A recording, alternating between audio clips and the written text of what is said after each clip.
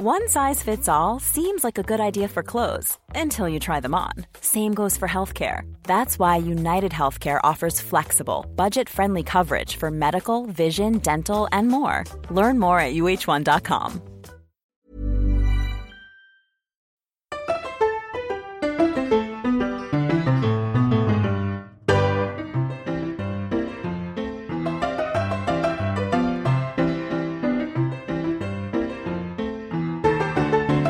¿Qué tal? ¿Cómo están? Estamos en una edición más de Diario de Cuarentena. La verdad es que no sé qué número, Luis es mucho mejor que yo para esas cosas, pero sí sé que hoy es 28 de abril. Tuve que verlo en la computadora porque si no, no me hubiera dado cuenta.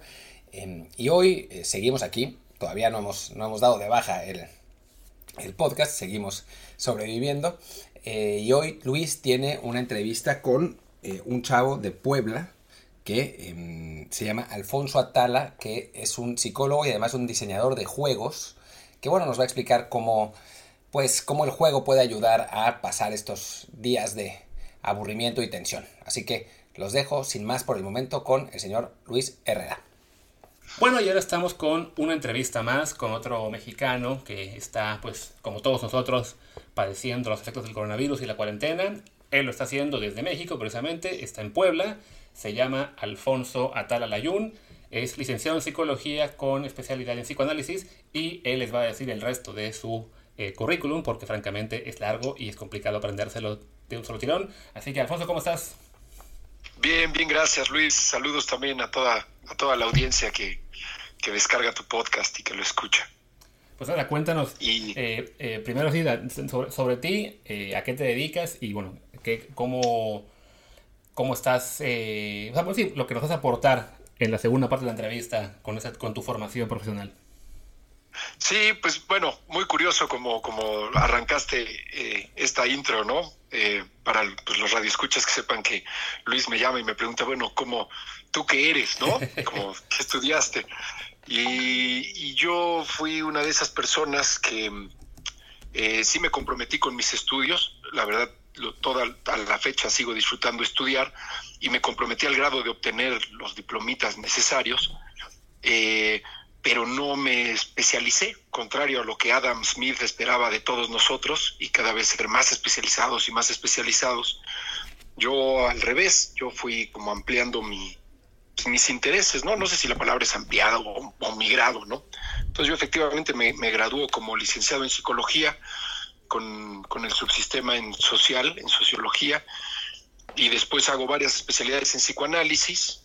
A la fecha tengo un consultorio y recibo pacientes desde hace como 15 años o 16, y es una de mis fuentes de ingreso, bueno, hasta antes de que esto llegara, era de las más sólidas que yo tenía. Claro. Ahora quedan algunos pacientes por teléfono, otros pacientes para la realidad nacional. Ellos no trabajaban para una empresa y no tienen un sueldo fijo que siga ocurriéndoles, ¿no? Y entonces pues también se constriñe la posibilidad de mantener la terapia, y la mitad de mis pacientes eran niños y jóvenes, y yo ahí pues sí también entiendes que los padres eligen una cuarentena total, ¿no? Y bueno, pues eso pasó en esa área de la especialidad en psicoanálisis. Años después yo hago una maestría en antropología y ahora me estoy doctorando en economía política. Y entonces cuando la gente dice, órale, ¿y todo eso que estudiaste para qué te sirve? Y cuando yo les digo, pues para diseñar juegos, hacen la misma cara que hace mi mamá, como de vida, como que dicen, no puede ser que eso elegiste. Pero bueno, pues es curioso, Luis, eso elegí, bueno, o me eligió, no sé si la vocación es así, tanta voluntad, o hay un pedazo de la voluntad y un pedazo de las circunstancias y el destino, pero bueno, asumí la vocación de diseñador de juegos de mesa, de juegos de jardín, de juegos sociales. He hecho poquitos digitales, la verdad no creo que sea mi fuerte. En un momento como este en el que estamos, en un momento como este en el que estamos todos encerrados, y bueno, y en el caso tuyo y de mucha gente, familia con niños, tendrá su ventaja, ¿no? El tener esa preparación y ya ese camino profesional, ¿no? Sí, o sea, bueno, tengo 2 hijos. O sea, la pregunta va como, ¿puedo entretener a mis hijos mejor que otros papás? Por ahí va. ¿Por dónde va? Sí, más o menos por ahí. Pues mis hijos tienen 5 y 2, y entonces ellos todavía sus juegos, y la verdad sí juego mucho con ellos, pero todavía son muy imaginativos, ¿no? Y muy de muñequitos, muy de historias, no tanto como juegos estructurados, en el sentido de juegos de tablero y juegos como con muchas reglas. Jugamos memoria, la verdad sí lo recomiendo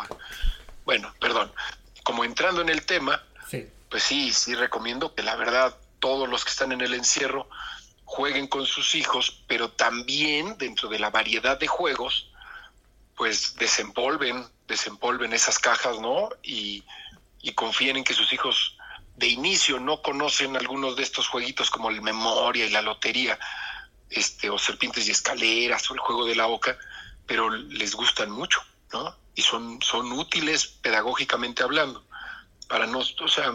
Son divertidos, pero enseñas otras habilidades que cuando digamos, es armar bloques, por decir una cosa, ¿no? Sí. Y bueno, comentaste, entonces, sí, por la edad de tus niños, me imagino que para el de 2 pues no es tan notorio el cambio de rutina, pero para el de 5 sí te hará preguntas de por qué no se puede salir, cuándo podrá salir, quiere salir, y mis amiguitos los quiero ir a ver, cosas así, ¿no? Sí, ese es extraña su escuela. El de 2 de todas formas no le gustaba la escuela. Ahora que la toma digital también te dice, no quiero ir a la escuela. Y le decimos, a ver, ni siquiera estás yendo, solo vas a ver la tele con la maestra. Y como que sonríe, como diciendo, sí entiendo lo que me estás diciendo, pero yo tengo ganas de pelear. Y te dice, claro, yo no quiero ir a la escuela, ¿no? Entonces también tiene esos tintes divertidos. El de 5 pide hablar con los amigos y organizas como pues estos momentos inusuales donde él empieza a conocer la comunicación digital y entonces habla con sus amiguitos, ¿no? Y tienen estas, no quiero decir incipientes, ¿no? Pero todavía pues las conversaciones entre los niños de 5 a la distancia, sin juegos ni juguetes de por medio, pues es muy complicada, ¿no? O sea, claro, como que la abstracción todavía no la alcanzan igual, pero pues sí se ven y se preguntan cómo están y qué están jugando. Y bueno, después de 3, 4 preguntas, ya se deshilachó la conversación, pero sí tienen esas, también ves esa necesidad social, ¿no? Y bueno, al interior de la casa, ¿cómo es el lidiar con eso? Con tener que compaginar pues vida laboral, aunque sea reducida, con tener a los niños permanentemente en casa pues por las 24 horas, porque en este momento pues no se les puede sacar pues a ninguna parte, ¿no? Digamos, a pasear o a la escuela, lo que sea, ¿no? Sí, nosotros tenemos la fortuna de vivir en un fraccionamiento que tiene un área verde común. El área de juegos está cerrada, pero al menos sí hay la posibilidad de que ellos salgamos a correr. Hacemos juegos de correr, no jugamos con otras personas, somos responsables, pero sí tenemos la fortuna, o no sé qué palabra usar, pero de tener un espacio a donde poder jugar a que corres, ¿no? Y que corres, y que somos pájaros y dragones y nos perseguimos y bueno, pues hay un momento del día donde hay una cuestión en el exterior y hay una cuestión en la tierra y en el pasto y pues lo hace llevadero. Yo vivo con mi mujer y entonces hacemos como un trabajo en común y ella pues la verdad también pues hemos construido acuerdos, ella también trabaja, y entonces de cómo organizar nuestros tiempos de forma tal que pues cuando a uno le toca ayudar, pues se aguanta y ayuda lo más que puede y los entretiene, y el otro puede trabajar libremente, ¿no? O sea, como no tener que preocuparse por los niños y luego intercambios y bueno, pues también si no la tuviera ella y tuviera a mis hijos todo el tiempo, no sé qué haría, ¿no? Claro. Pero bueno, no es mi caso, ¿no? Entonces creo que también poder hacer equipo, pues ayuda mucho. Definitivamente. En Puebla, hasta donde yo tengo entendido, es una ciudad que no ha sido tan golpeada aún por esta epidemia. El estado de Puebla en general no está entre los primeros con más casos en el país, sobre todo considerando su población, que sí es de las más altas. ¿Cómo se vive esto ahí? O sea, ¿cómo están en este momento, digamos, la sensación, la gente con la que pueden hablar, ya sea pues, telefónicamente o en los medios locales? ¿Qué se percibe en esa área del país? Pues, ok. Hace 5 o 6 días te hubiera dicho una tensa calma. Ahora, Yo siento que bueno, tienes razón, en la medida en la que yo me muevo y en el grupo en el que yo me muevo y de la gente a la que me encuentro en la tiendita, ¿no? O sea, solo puedo hablar como de esa situación. La cosa es un poco menos tensa, pues aunque estamos entrando al arranque de nuestra curva, la vida todavía en un grado transcurre, ¿no? Hay que tener muchas precauciones, todos los como protocolos de los espacios públicos cambiaron, hay que usar una mascarilla, hay que mantener la distancia, pero el Estado ha tomado la decisión de no, ¿cómo decir? No sé qué palabra usar, porque a lo mejor la palabra ataque pues tampoco es la correcta, ¿no? Pero no está persiguiendo a los ciudadanos en la calle. Sí hay momentos donde la patrulla dice, les sugerimos quedarse en su casa, si no tiene necesidad de salir, no salga, pero no hay estas imágenes de policías golpeando a los ciudadanos que están en la calle sin derecho a estar ahí. ¿Y los ciudadanos qué tal están? ¿Los ciudadanos qué tal están respondiendo? O sea, en la experiencia que tú ves cuando estás en la calle, aunque sea por un breve tiempo, ves que sí ha bajado la afluencia de gente, que la gente sí está cooperando. No, eso sí, yo creo que todos los que pueden estar en su casa están en su casa, porque además no hay actividades a qué salir, ¿no? Entonces, sí, todos los que pueden estar en casa están en casa, pero todos los que en algún punto tienen la necesidad de salir a la tiendita y comprar algo, pues se toman esa libertad y lo hacen, ¿no? Claro. Y en términos laborales, pues ya, bueno, como mexicano, entiendo que estás en Barcelona, pero como mexicano como que también tienes esa sensación de que, bueno, las condiciones sociales de nuestro país no sé si daban como para un encierro total, ¿no? La verdad no lo sé. Habría que ser un experto y no sé, ¿no? Pero que existan estos bolsones de tiempo-espacio donde las personas pueden tener un grado de actividad laboral ayuda mucho, ¿no? O sea, yo veo al joven que pasa en su bicicleta y compra los medios kilos de tortilla y va y los entrega. Si entregar tortillas es o no es esencial, pues yo entiendo que sería un debate. Pero sí, ese joven, sus necesidades materiales, yo no sabría quién las paliaría, ¿no? Claro. Porque pues no existen las condiciones aquí ni estatales ni gubernamentales ni tampoco de impuesto, ¿me entiendes? Ni fiscales, sí, para que se pudiera mantener a la población ya ni siquiera un mes, ¿no? Una semana, 2 semanas, no hay las instituciones ni los recursos ni las circunstancias para esto. Y entonces pues es un arreglo interesante, ¿no? El de disminuir toda la intensidad, sí, es muy claro, hay muchísima menos gente en la calle, hay muchísima menos actividad. Todos los locales cuyos dueños de alguna forma tenían ahorros o eligieron hacer una cuarentena total, pues tú ves muchos restaurancitos y muchos locales cerrados completamente, diciendo, bueno, abriremos cuando esto acabe. Pero también ves otros que pues sus propias condiciones, ¿no? Los tienen abiertos. Y yo creo que en un grado, pues es respetable, ¿no? Porque el cafecito, en lugar de tener 4 mesas, tiene 2, pero pues, su único dueño, que es el mismo que te atiende, está dispuesto a servirte un café si tú estás dispuesto a comprarlo. Ya. Y pues no sé, habrá quien a lo mejor escuchando mis palabras diga, no, pues tú estás mal, deberías de seguir incitando a las personas a no trabajar, pero yo creo que los que han vivido en este país también entenderían que la tensión social ya de todas formas es mucha y ya estaba a tope, ¿no? En términos de violencia social, en términos de distribución material y una circunstancia mundial como esta, híjole, pues pone todo como en una tensión que yo creo que Europa occidental no se la imagina, y solo a lo mejor una latitud parecida como digamos la India la puede imaginar, pero ellos pues eligieron un modelo de sí pegar y castigar y doblegar y correr, pero pues no sé, ¿no? El tiempo nos dirá. Vamos a ver cómo le va en este mes a la India con sus cientos de millones caminando por las carreteras, volviendo a sus casas, ¿no? Claro. Obligados a los cierres absolutos. Sí.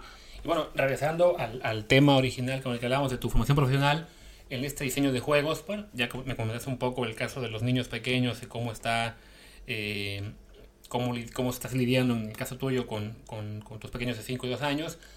Pero bueno, yendo más allá, quizá a niños más grandes, a adolescentes, nosotros mismos como adultos, ¿qué utilidad ves en el caso de los juegos para sobrellevar este periodo de confinamiento casi absoluto para alguna parte de la población? ¿Cómo puede ayudar el juego, tanto el juego de mesa como el juego mental, lo que sea? ¿En qué nos ayuda a pasar ese tiempo? Sí, de hecho yo trataría de responder de esta forma. El juego es una actividad fundamental para los seres humanos. Los seres humanos jugamos desde antes de ser seres humanos, digamos, desde que éramos una especie de primates que bajábamos de los árboles, ya jugábamos, ¿no? Se sabe porque todos los cachorros de mamíferos grandes juegan.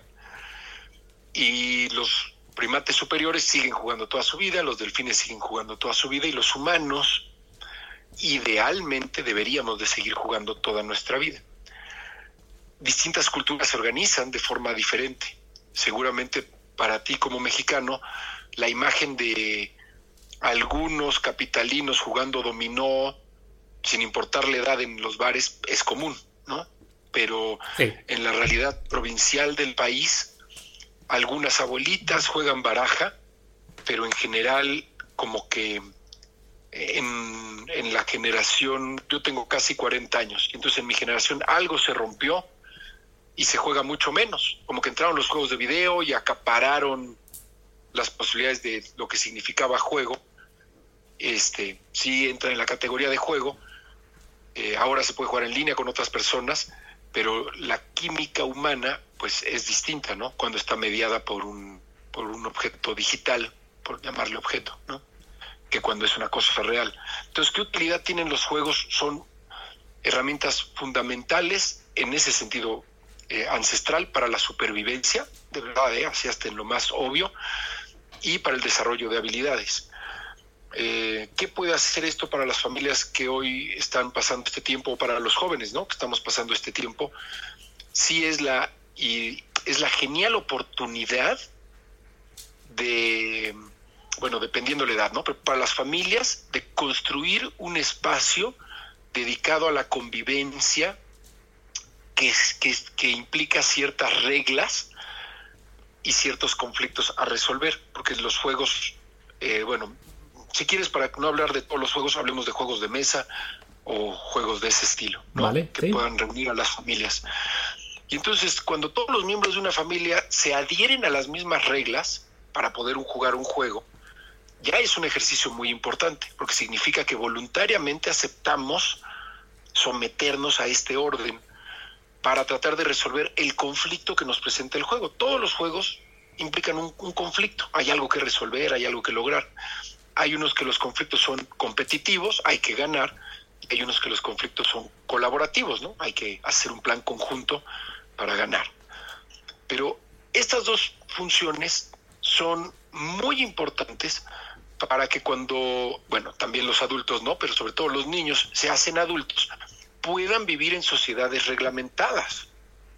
No se trata de apagar la gallardía nacional, pero el descontrol social pues cobra facturas, ¿no? E implica como grados de entropía mayores y más problemas para reducir tus residuos, para organizar los desechos, para mantener la polución baja, para garantizar la naturaleza, no sé, esos retos monumentales que como especie tenemos que asumir.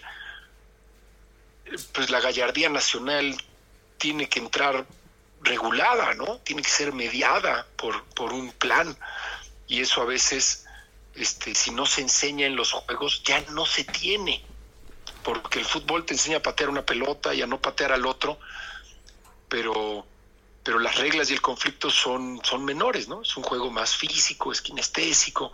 Y bueno, la lógica tiene que ver con algunos la inteligencia realmente corporal. Jugar fútbol siguió siendo patear al otro, que no éramos muy buenos con la pelota. Bien dicho, como adultos se vuelve solo un espacio de fuga, claro. ¿sí? Un espacio de violencia, un espacio, ya no es la recreación, ¿no? Sí. Sino es un espacio de liberación. Y mencionaste ahora el tema de que hay juegos colaborativos y juegos combativos, digamos. Sí. En función de edades, quizá se podría recomendar, por ejemplo, para algunos niños, para niños muy pequeños, no sé, mi primera idea es pensar, ok, quizá para niños muy pequeños lo ideal es juegos colaborativos, y para niños que van ya siendo un poco más grandes, digamos llegando a la pubertad quizá, los combativos para irse, no sé, independizando. Digamos que voy por algún lado bien, o simplemente es una idea loca, pero en realidad cualquier tipo de juego es bueno para cualquier tipo de edad. Bueno, para responder correctamente, más bien te diría, hay que poner atención qué quiere enseñarme ese juego, porque cada juego por sí mismo tiene una ética inscrita, porque en la forma de ganar o en el mecanismo de ganar está inscrita la ética de ese juego. Y entonces hay que estar muy atentos a cuál es la ética de lo que yo le voy a enseñar a mis hijos o lo que quiero jugar con mis amigos, ¿no? Entonces yo te diría, yo trato de combinar juegos colaborativos y competitivos desde los 5 años de mi hijo, ¿no? Desde los 4. O sea, que haya de los dos. Porque él también vive en un mundo competitivo y también tiene que vivir en un mundo donde tenga que hacer planes en conjunto con sus amiguitos. O sea, como que las dos funciones son necesarias desde temprana edad.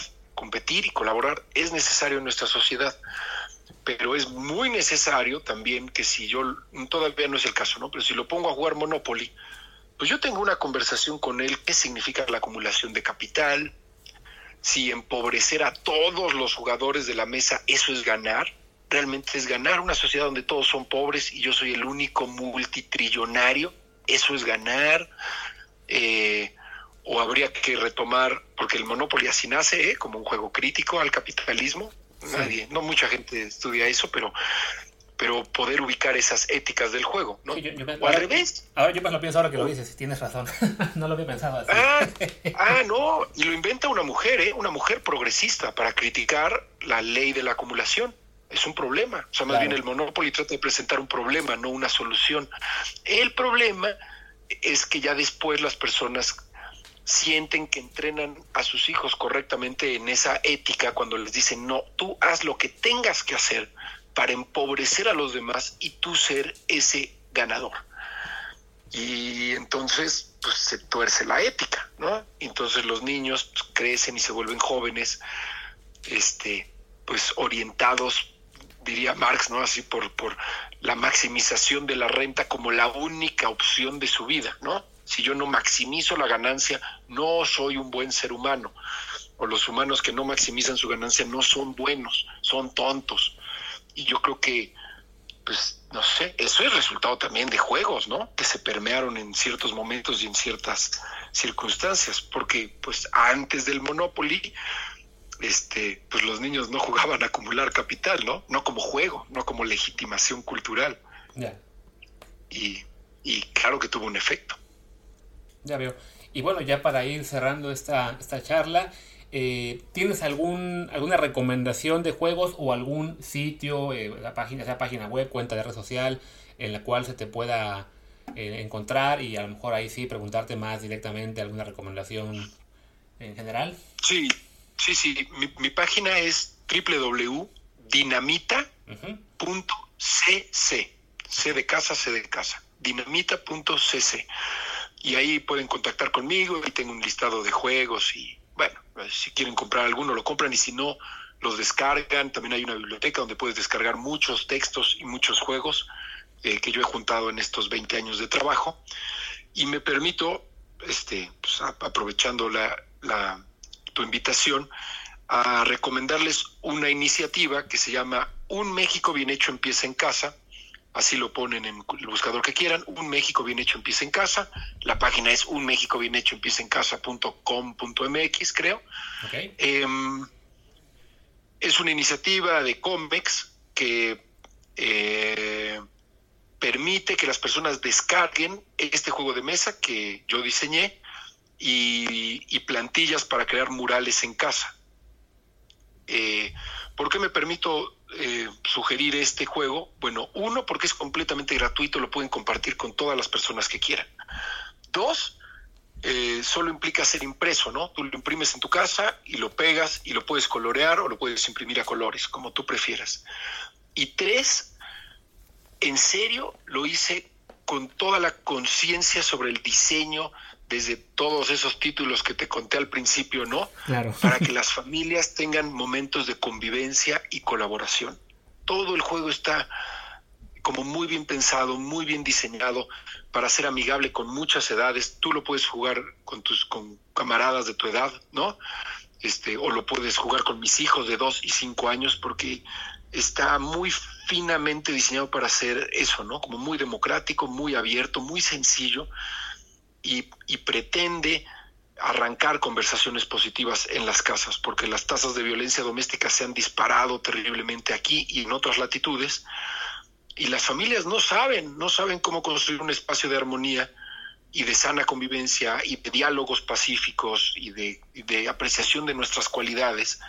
Y cuando todo eso está metido en un jueguito sencillo, pues la magia ocurre, ¿no? Los seres humanos se reconfortan y se recuerdan pues lo importante que es este tiempo con tu familia, ¿no? No desesperarte, amar a tus hijos y que ellos te aman y buscarle salida a la tensión, ¿no? No expresarla, sino buscarle salida. Entonces, un México bien hecho empieza en casa, es una puntual sugerencia que haría para todos los que escuchan este podcast y para ti, y lo puedes compartir si le ves valor con todos los que tú quieras, ¿no? Es gratuito, de libre acceso, no, ni siquiera trae marcas ni nada. Perfecto, así lo haremos. Pues Alfonso, muchísimas gracias por estar con nosotros en este programa de hoy. Yo voy a dejar ahora el micrófono para que Martín del Palacio despida la emisión y ya con eso pues comparta algún dato del día. Alfonso, muchas gracias y hasta pronto. Gracias a ti, Luis, y a la paciencia de tu audiencia. Espero que les haya gustado. Espero que sí. Pues lo dejo con Martín. Y bueno, espero que les haya gustado la entrevista, que les haya dado buenas ideas para divertirse con su familia, para pasarla bien. Y simplemente antes de irnos, hablar de que en España se han dado ya los pasos, digamos, las fases, como las llaman aquí, para pues el regreso a la vida más o menos normal. Para nosotros que estamos en Barcelona va a haber una fase 0 que arrancará el próximo lunes 4 de mayo, en la que vamos a poder salir a la calle y hacer ejercicio, ya para pasear, digamos. Y después van a ir abriendo los comercios poco a poco hasta el 22 de junio, que va a ser el día que en teoría va a abrir todo, pero todavía con restricciones de aforo de los lugares, pero bueno, en teoría ya van a estar abiertos los restaurantes, los bares, va a haber eventos masivos de pocas personas. Digamos que ya se está intentando hacer un plan para volver a la normalidad. ¿Por qué se acaba el 22 de junio? Esto no lo dijo el gobierno, pero en la realidad es porque en Europa el verano es muy importante, es cuando la gente viaja, es cuando la gente sale, son 2 meses, julio y agosto, que son muy importantes para la economía de las ciudades, aquí en Barcelona mucho más. Entonces quieren que el turismo pueda generar algo de ingresos entre el 22 de junio y pues el 1 de septiembre. Yo anticipo, sinceramente, que eso va a aumentar un montón los contagios y que para septiembre va a haber otra vez cuarentena, pero pues por lo pronto quieren reactivar un poco la economía con eso, pues ojalá nos vaya bien. Pero bueno, esas son las noticias de España. A mí, la verdad, dentro de todo me da una mezcla de gusto y miedo. Gusto porque pues ya vamos a poder hacer vida más o menos normal, más o menos, digamos, dentro del desastre que es esto, pero pues va a haber restaurantes, va a haber bares, va a haber lugares para reunirnos, vamos a poder ir a la peluquería, que yo ya estoy con el pelo del doctor de Volver al Futuro, pero bueno, eso me da gusto por eso, pero también me da miedo al mismo tiempo porque pues no quiero que haya una nueva ola de contagios, no quiero contagiarme yo y no quiero que nadie más se contagie, y pues temo que con esta, con esta dulcificación de las medidas puede suceder. Pues ojalá no sea el caso, y bueno, pues aquí vamos a seguir. Muchas gracias y nos vemos, pues no sé si mañana, pero por lo menos esta semana seguimos con el diario, no sé si todos los días, pero aquí vamos a estar. Gracias y hasta la próxima. Mi Twitter es @martindelp. Chao.